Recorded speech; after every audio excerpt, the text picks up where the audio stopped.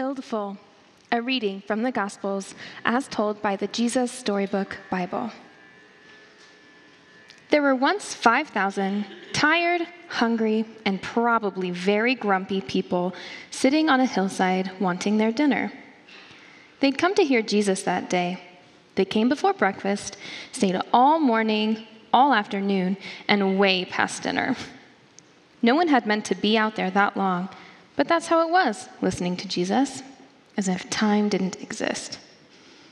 People could listen to Jesus for hours, and on this particular day, that's just what they did. But they hadn't brought enough food, and they couldn't just go and buy themselves a burger and fries to go, because, of course, they were in the middle of nowhere, with no shops or restaurants. Besides, that kind of food wasn't invented yet. What would they do?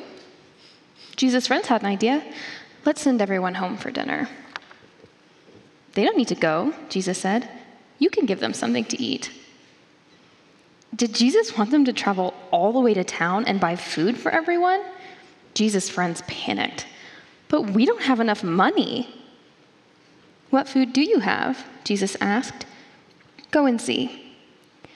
Now, there was a little boy in the crowd. He had brought a lunch that his mother had made for him that morning. He looked at his 5 loaves and 2 fish. It wasn't much, not nearly enough for 5,000, but it was all he had. I have some, he said. Jesus' friends laughed when they saw his little lunch. That's not nearly enough, they said. But they were wrong. Jesus knew it didn't matter how much the little boy had. God would make it enough, more than enough. Jesus said, "Bring me what you have." And so the little boy gave Jesus his lunch. Jesus winked at the little boy and whispered in his ear, "Watch." How in the world will Jesus feed everyone with just that? Jesus' friends said, because they thought it was impossible. But Jesus knew the one who made all the fish in the oceans, and Jesus knew the one who in the very beginning made everything out of nothing at all. How hard would something like this be for someone like that? Jesus took the little boy's lunch, looked up to heaven, and thanked his Father. Then Jesus gave the little lunch back to his friends. As Jesus' friends started to hand out the food, do you know what? It was the strangest thing. No matter how much they broke off, there was always more, and more, and more. Enough for 5,000. Everyone ate as much as they wanted, 2nd helpings, 3rd helpings, even 4ths, until they were full, and still there were leftovers. Well, Jesus did many miracles like this, things people thought couldn't happen, that weren't natural. But it was the most natural thing in all the world. It's what God had been doing from the beginning, of course, taking the nothing and making it everything, taking the emptiness and filling it up, taking the darkness and making it light. The word of the Lord.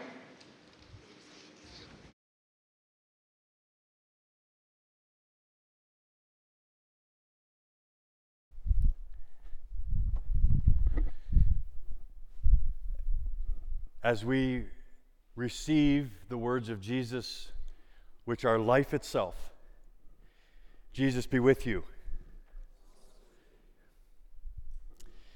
The funeral director called the young pastor new to town to ask if he would perform a graveside service for a homeless man who had died while passing through town. The homeless man had no family, no friends. The funeral director said that this would be in a new cemetery. In fact, this homeless man would be the first to be laid to rest there. So hearing that, the young minister felt as if Jesus himself was asking him to do this graveside service. And so he said he would do it. He got the directions, but he was unfamiliar with the area. On the day of the funeral, he started out driving and was soon very, very lost. He showed up an hour late, the cemetery, but fortunately he took heart. He saw the backhoe still there. He saw some of the workers. He walked up, apologized profusely, stepped to the graveside, noticed the lid was on the vault, but said, "I won't take long. Let's honor this man." And so the workers grabbed their lunch and sat around and the preacher started to preach. And who knows how these things happen? Something came over him and he started to preach. Genesis to Revelation, the whole story. And he preached and he closed with a stirring prayer. As he walked back to his car, he felt good. Felt like he honored this homeless man, and he felt like he might have even given the workers a new sense of purpose. Got to his car, was taking off his coat, and he heard one of the workers say, "Never seen anything like this. And I've been putting in septic tanks for 20 years.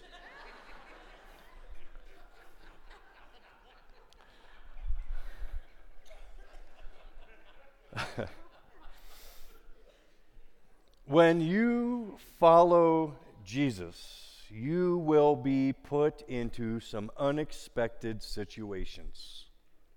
Some of you are in one this morning. Your friends and relatives to this day cannot understand why you would give hours of a precious weekend to do whatever it is we do here. And when you try to explain that you love Jesus, it gets I think Anne Lamott captures it. It's a dated quote, but it's classic. "I did not mean to be a Christian. I would have rather died than to have my wonderful, brilliant, left-wing, non-believer friends know that I had begun to love Jesus. I think they would have been less appalled if I had developed a close personal friendship with Strom Thurmond." Pause. Those of you in the room probably under 40 need to know that Strom Thurmond was an 8-term senator, extremely conservative, from South Carolina. Never mind. At least there is some reason to believe that Strom Thurmond is a real person. More or less. Our text today is Mark chapter 6. Mark chapter 6 is a series of 5 scenes. In each scene, Jesus is putting his followers, his disciples, into an unexpected situation to prompt deeper allegiance. What I'd like to do with you this morning, as Jesus leads us, is walk through each scene. 4 of them we're just going to skim. 1 of them we're going to take a deeper dive, because I think it shows us exactly how this works. Jesus putting us into unexpected situations in order to prompt deeper allegiance. Are you ready? Let's start walking. Scene 1. Jesus decides to return to his hometown. It's never named in the text, but we know from other places it's Nazareth. Nazareth is not only not named in Mark's text, it's never named in the Old Testament. The Jewish Talmud or the historian Josephus never mentions Nazareth. Why? Because Nazareth is Tupelo, Mississippi. It is far away from everywhere. Jesus grew up in the back 40. He goes back to his hometown and he preaches in the synagogue, and people are impressed, but at the same time indignant. They're asking, "Who is this? This is the carpenter. This is the son of Mary. We know his brothers and his sisters. He's no different than us. Who does he think he is?" And the text goes on to say, even more amazingly, that in his hometown, Jesus could do no miracles. Why? Because as we've been stressing, the purpose of miracles is not to win the masses or impress them. The purpose of miracles is to drive allegiance deeper in those who already believe. So in Nazareth, guess what? No one believes. And miracles are always joined to faith. And in Nazareth, there was nothing to join. So no miracles in Jesus' hometown. Now, I just want to step out of the scene there. A little application. You'll remember that Paul said that when we go out and preach, we preach a message. He described it in 2 words: Christ crucified. Jesus is the only way. What he's done for our sins, lived the life we should have lived, died the death we should have died. That's the only way to know God. Paul said, though, that when you preach Christ crucified, the world will think that message is foolishness. Foolishness. So we have a message of foolishness. We also remember that in the scene, the town, the text says, took offense at Jesus. The word offense is from the Greek word skandalos. It was a scandal. Jesus' whole life was a scandal. It had illegitimacy wrapped around it. Who was really the boy's daddy?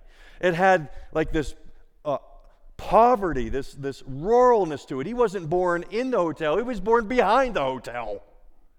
And then he never set foot in the marbled halls of Rome, never was in Jerusalem really for any extended time except to die the death of a criminal.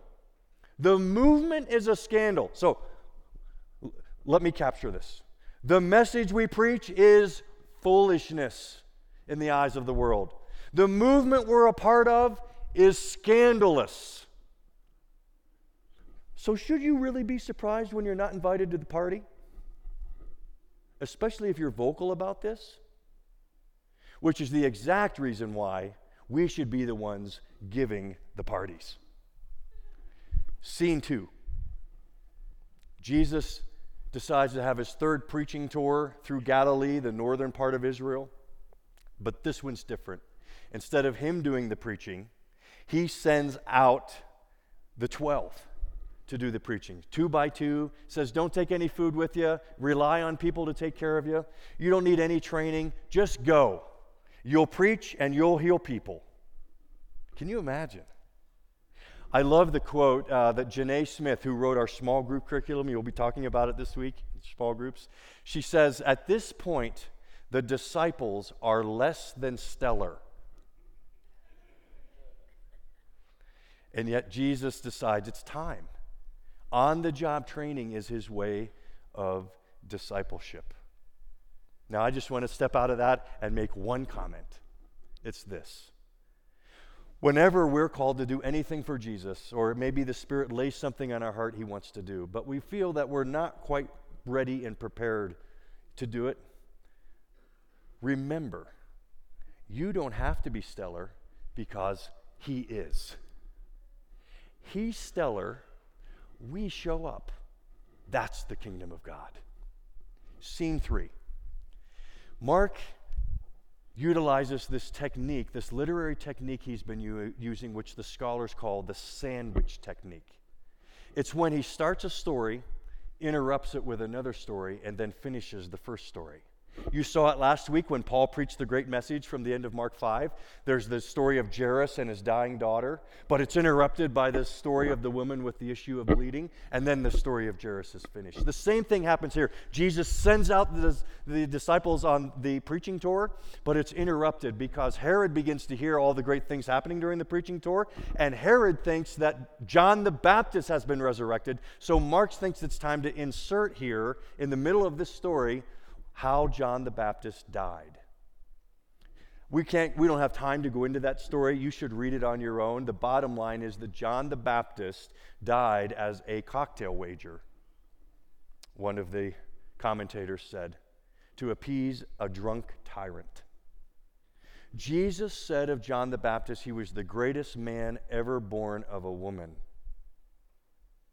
And he dies as a cocktail wager. The point? By the way, the point's always in the middle of the sandwich. The point? When you follow Jesus, you might die.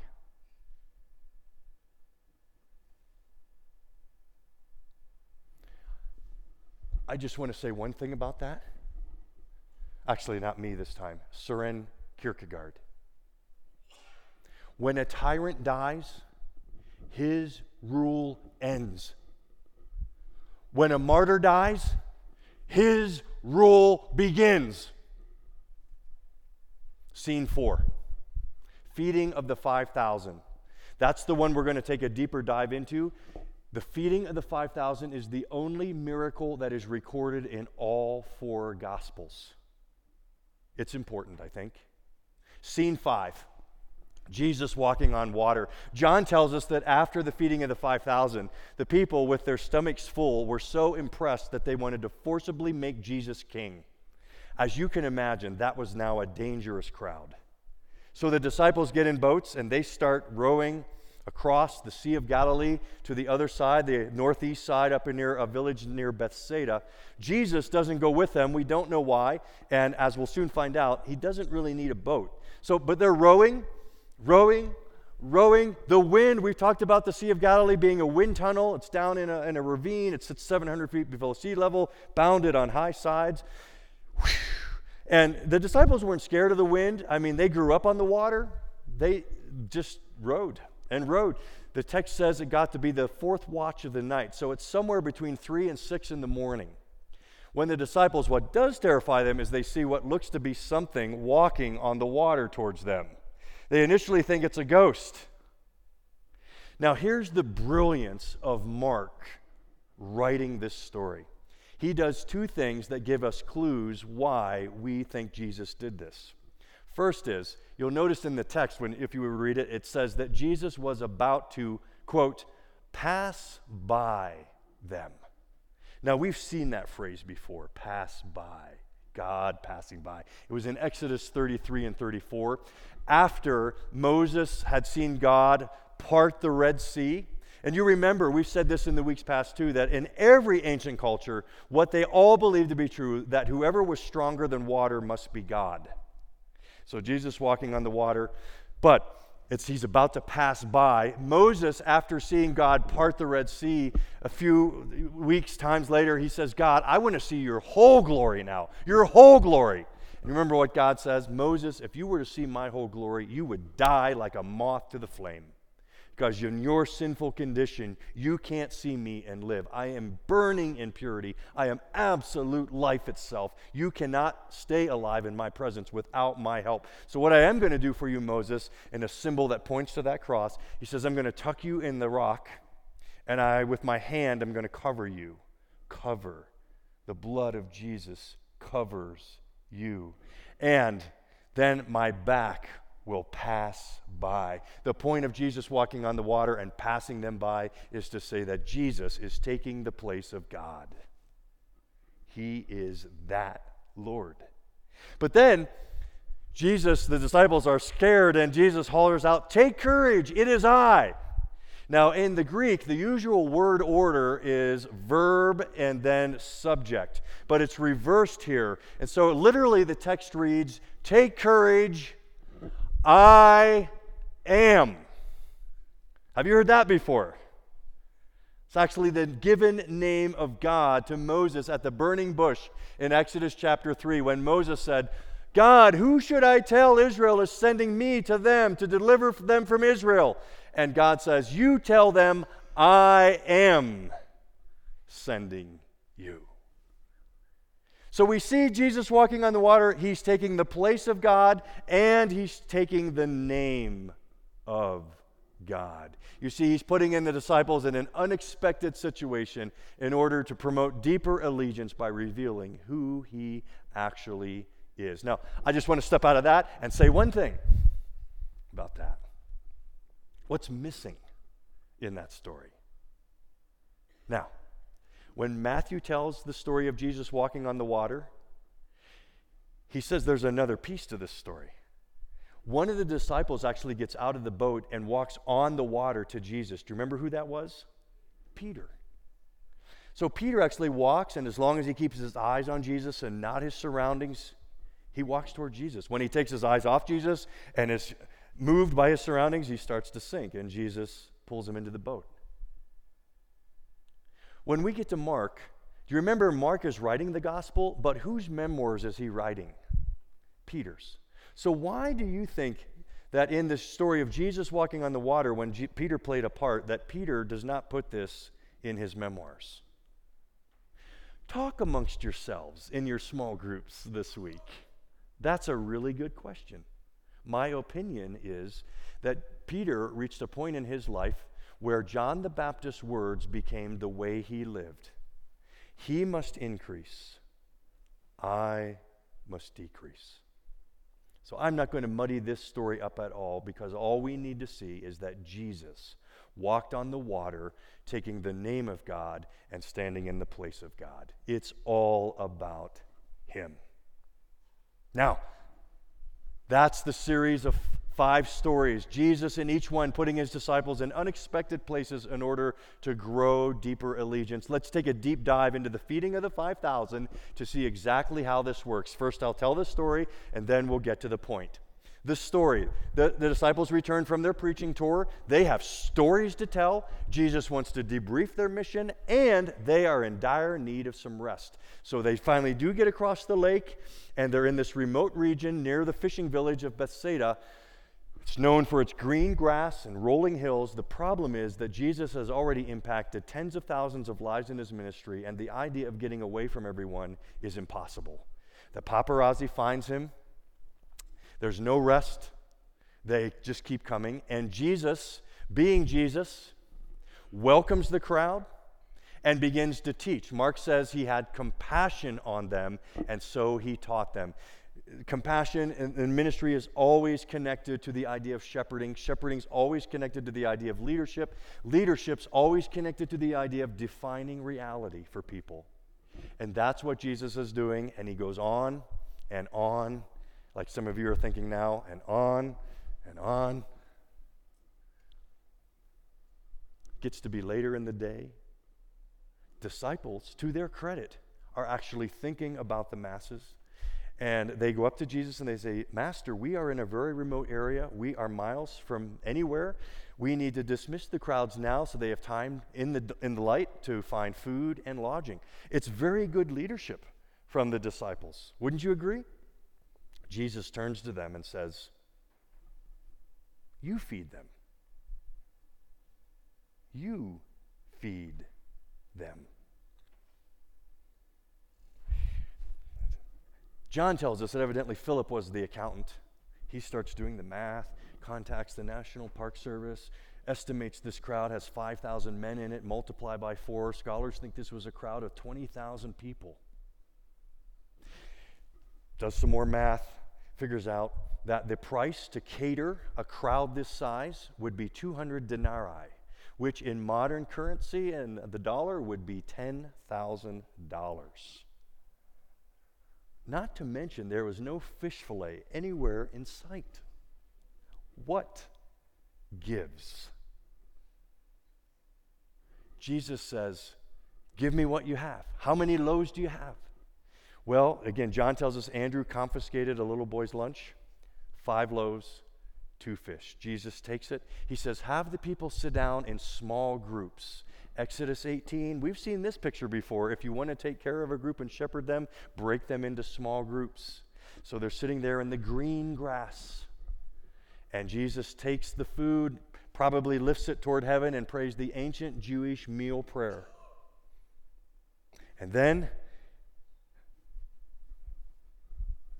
just starts giving it out and giving it out. The disciples are giving it out to people. This is a jointly performed miracle. Disciples are part of this. And everyone eats until they are satisfied. That's the story. What does it mean?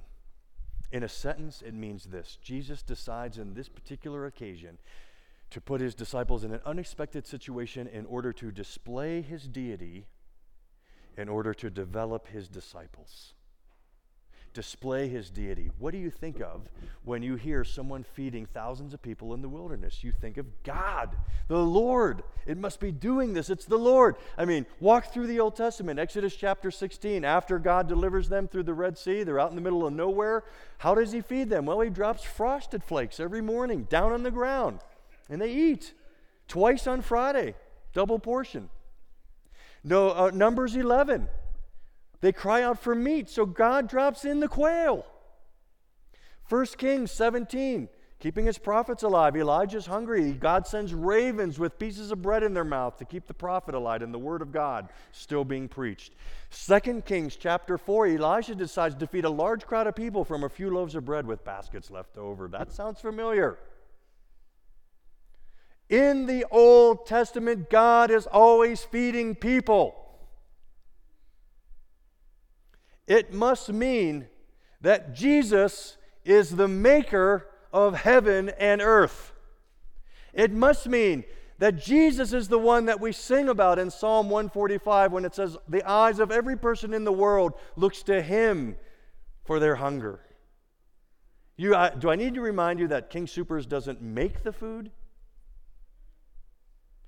God feeds people. He has direct access to heaven, Jesus does, where he can manipulate the energy-matter equation. He's the master of molecules, and from 5 loaves and 2 fish can feed a crowd of 20,000 people because he is God. Mark's point is that Jesus is strong and Jesus is smart. He would laugh at what we give Nobel Prizes for. He is the singularly most important person in the world on whom every person's destiny and existence depends. It's him. It's Jesus. He's revealed as the Lord. And as he's revealed as the Lord, that's also revealing reality, defining life. Now, I always try to push this here. I push it here. I push it in every funeral I preach. This is important.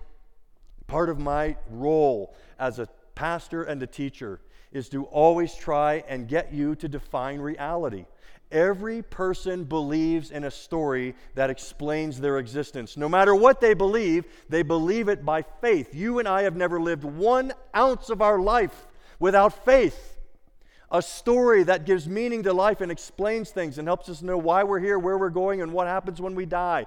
That's always a story, and everyone believes in a story. What's your story? Many in our culture believe that we're here just dumped down between 2 ice ages. We are festered about by natural blind forces that have never had us in mind. They're the forces that ripen corn and rust metal. And when you die, you're dust. And when the sun burns out, it's over. No one will ever remember your name or anything you've done, so it doesn't ultimately matter if you've been a loving person or a cruel person. That's one story. That's one option. What about the option that's in front of us today? That this world was made by a God, the maker of heaven and earth, revealed to us in the person of Jesus, the one who can, with his power, fill empty stomachs, but even more, because he's the bread of life, he can fill and ravish our hearts with meaning and love.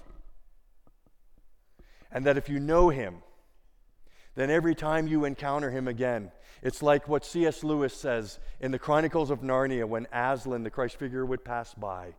Everyone would smell green grass and baking of bread in the morning. He's revealed as the Lord to reveal to us what reality is. And he's doing it to develop his disciples. How do we know that? The text is clear. Why do you think there were 12 baskets left over? John is even more blunt, puts the cards on the table. John says that Jesus knew what he wanted to do beforehand, but he decided to test Philip. So you see, he's putting him in an unexpected situation to prompt deeper allegiance. He's developing his disciples. How does Jesus develop disciples then and now? Well, he puts us into opportunities brilliantly disguised as impossible situations. And then he says, I'm going to test you to trust me. How does that work? Well, the hinge of this story is when Jesus says, how many loaves do you have? You see, he's always asking you and I that when he puts these situations in front of us. How much do you have? You see, he's not interested in how much you don't have. Because that's usually our default instinct, right? Jesus asks us to do something and we say, well, I don't have that kind of money. I don't have that kind of time. I don't have that kind of skill set. Jesus, I don't have. Take this home. This is the take home today. Jesus is not interested in what you don't have. He is very interested in what you might be willing to give, no matter how small. Several years ago, a good friend and I, we often debate and do doctrine and argue on email, and he sends me an email. It was one of those Sundays, you've been here, if you've been around Waterstone, where we have like 18 things in church announcements, 18 things, and you get overwhelmed, and you think, oh my gosh, who could ever do all this? And he was like a little angry. He said, if I were to come and do all those things you want us to do, I'd be here for 20 hours a week. And I typed back, you finally get this. Yes, we want you here 20 hours a week. Not really. We are not interested Jesus is not interested in what you can't give. And none of us can give 20 hours a week. But what can you give? What can you give? Could you do once a month where you have your neighbors over for dinner and then watch Jesus multiply that? Could you do that? Could you commit to 2 hours a week and join a small group here?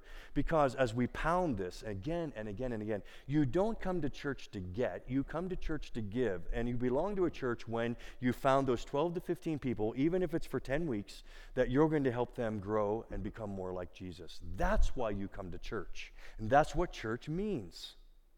Could you give 2 hours a week to do that? Or, let's say, that's still pushing it. I am a busy person. All right, could you give, he's not interested in what you can't give, only what you can. Could you give 30 minutes a week to join the best and coolest team at Waterstone, which is called Emily's team, Emily Kloss, our assimilation pastor, connections pastor? You know what she does every week? She has people who on the phone call up people who have visited here. Every week we have like 10 to 15 visiting families that attend Waterstone, and we want them to feel welcome. We want them to become part of us, and so people call them. And the other thing she does, she has people call people we haven't seen around here in a few weeks. If I could just step out of that real quick, if you start skipping church on us, we will find you. You do not want Emily calling you on that. It's an amazing thing, because usually you call up and people, we find out most often, are in crisis. They haven't been around here because they can't get here. There's too much going on in their life. Could you give 30 minutes a week and be on this phone team and help visitors feel welcome, help hurting people, help us find out about them? Okay, that's the time thing. How about the money thing? All these things we're always trying to get you to do. You think, man, you want me to give thousands of dollars to the poor. And we say, yes, but for most of us, that's not realistic. So what can you give? Could you skip a meal this month and support a Compassion Kid? Because even at Chick-fil-A, that's about the price.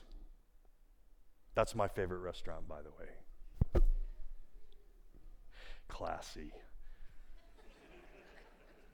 You skip a meal at Chick-fil-A for even a couple, you can support a Compassion child for a month. How about when we have communion? We're always handing out these bags for our food pantry. Do you understand that we're feeding 40 to 50 families a week from our food pantry, and that food needs multiplied? So could you take a bag to King Soopers and fill it up and bring it back? Could you do that? Jesus will multiply that. Okay, money, time, money. How about skill set?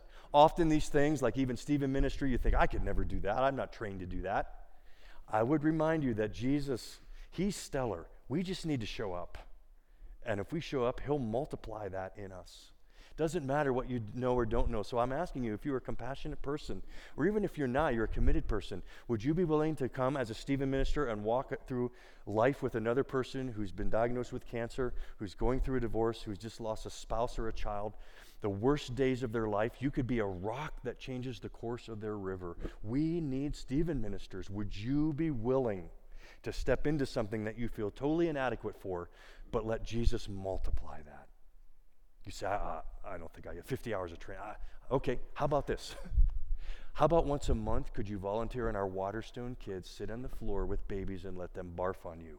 Could you do that? The only skill required is laundry. Could you show up here on a Sunday night? We have this amazing ministry called Awana, where our children are memorizing hundreds of Bible verses, and they just need adults to sit and listen to them and tell them what a great job they're doing. I'm telling you, it's a win-win, because not only do you shape a child's life, but you learn the memory verses too. All right. Jesus is not interested in what you don't have. He is interested in what you can give. What can you give? I'm asking you, if you are plugged in. Are you plugged in to the kingdom of God, to serving, to giving what you can and watch Jesus multiply? Are you plugged? Dallas Willard, the late Dallas Willard, was a longtime professor of philosophy at USC. And he writes about the time in his childhood in the 30s and 40s when he was growing up in Missouri, and all the farms were getting electricity. He talks about how these agents from the REA, the Rural Electric Association, would show up at the farmer's door, and they'd be knocking, and they'd say, "Hey, we'd like to," and I'm paraphrasing here, but "we'd like to invite you into the kingdom of electricity. And it'll change your life. It's a whole new way of living. The way you manage food, prepare, and preserve, it's all different. The way you have light in your house, it's all different. The way that you have hot and cold water and bathe and wash your clothes, it's all different. It is a whole new way of life." And Dallas Willard says, the farmers were skeptical. They were thinking, you mean this invisible power that I can't even see that's in our walls? You mean like, if I let that into my house, I'll have a whole new life? And the REA agent said, yes, yes, yes. They wouldn't believe him. So Dallas Willard says, finally these poor REA agents were turning into preachers. And they were saying things like, repent! Electricity is at hand. Turn away from your kerosene. Turn away from your washboards. Turn away from your icebox. And enter the kingdom of voltage.